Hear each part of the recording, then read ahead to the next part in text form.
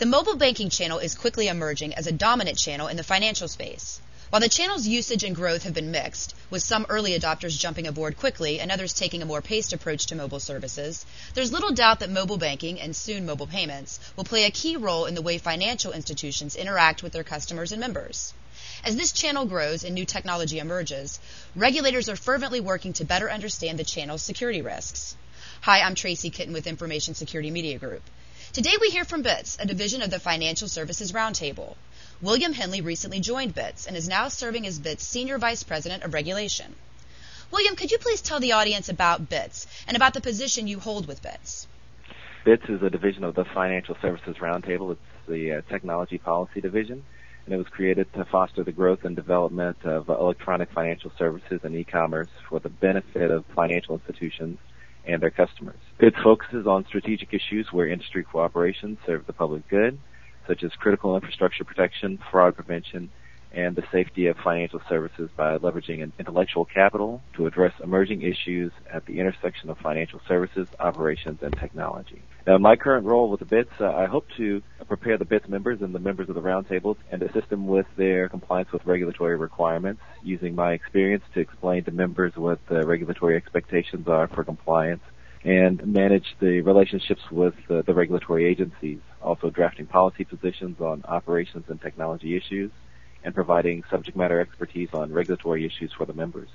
I wanted to ask you, now that you've joined BITS, William, you've noted a few key areas of focus. One is working to set a national standard for data breach notification. But what are some other key areas of focus, and where does mobile fall into that fold? The national standards for data breach notification, that is something that we're aware of and reviewing, that we're continuing to keep an eye on this issue. As you know, that across the country there are 46 different states that have legislation that address this issue, so we are keeping an eye on an eventual national standard and if there will be state preemption. BITS is reviewing also the mobile channel, working to better understand the types of transactions consumers are currently conducting and are expected to conduct in the near future. And in fact, in October, BITS is hosting a conference to address mobile security. The agenda provides a portal into the issues that BITS is reviewing. Remote deposit capture session will explore if this convenience will now extend to the scan, send, and truncate via mobile phone, along with opportunities and issues. The EMV and mobile payment session will address whether mobile payments will expedite the chip and PIN security technology in the United States. M-check, e-check, or no-check, this session will explore the impact of mobile on check electronification along with the risk of moving forward. And one of the highlights of the agenda will be the regulators panel, which will provide some insight into what the agencies are doing with respect to mobile payments. In addition, the Financial Services Technology Consortium, or FSTC, along with BITS, forms the technology group under the Financial Services Roundtable, completed a project series earlier this year. It brought together a significant cross-section of organizations to collaborate on the efforts, including financial institutions, technologists, innovators, academics, consultants with notable financial and wireless industry organizations, providing guidance to the project team from a steering level, including the American Bankers Association, the Federal Reserve System, NACHA, Smart Card Alliance, SWIFT, to name a few. And they looked at security applications, network operators, handset manufacturers, infrastructure architecture, standards, and regulation to develop a database for information around current capabilities. Sure, and I may be jumping the gun a bit here on this next question, but can you tell us, William, what are some of the primary security and fraud concerns associated with mobile, and what are some of those concerns that you expect to address at this conference in October? So some of the primary concerns would be the open architecture associated with emerging technologies, generation of safe software, protocols, and concerns coupled with profit motives in an unregulated markets. Consumers should be wary of shortcut alternatives, and consumer awareness needs to be raised relative to working with trusted organizations to support financial and privacy-sensitive transactions. So 3 overall tips that I could provide regarding privacy, security, and fraud concerns are: know your service provider, know who you're dealing with. Some institutions protect customers with zero liability against fraud, so you should deal with a reputable provider, so that's both on the consumer side with the institution that they choose to complete mobile transactions, and also on the consumer side if they're using any third parties in the development of their applications and software. Number two is security protocols, and that relates to customer authentication protocols, making sure that there are strong authentication procedures both on the consumer side and the financial institution side, and then password strength. So for financial institutions, to require their customers to use strong passwords, and consumers or customers not to try to shortcut that for their protection and their interest to use strong passwords in their access to their accounts through the mobile channel.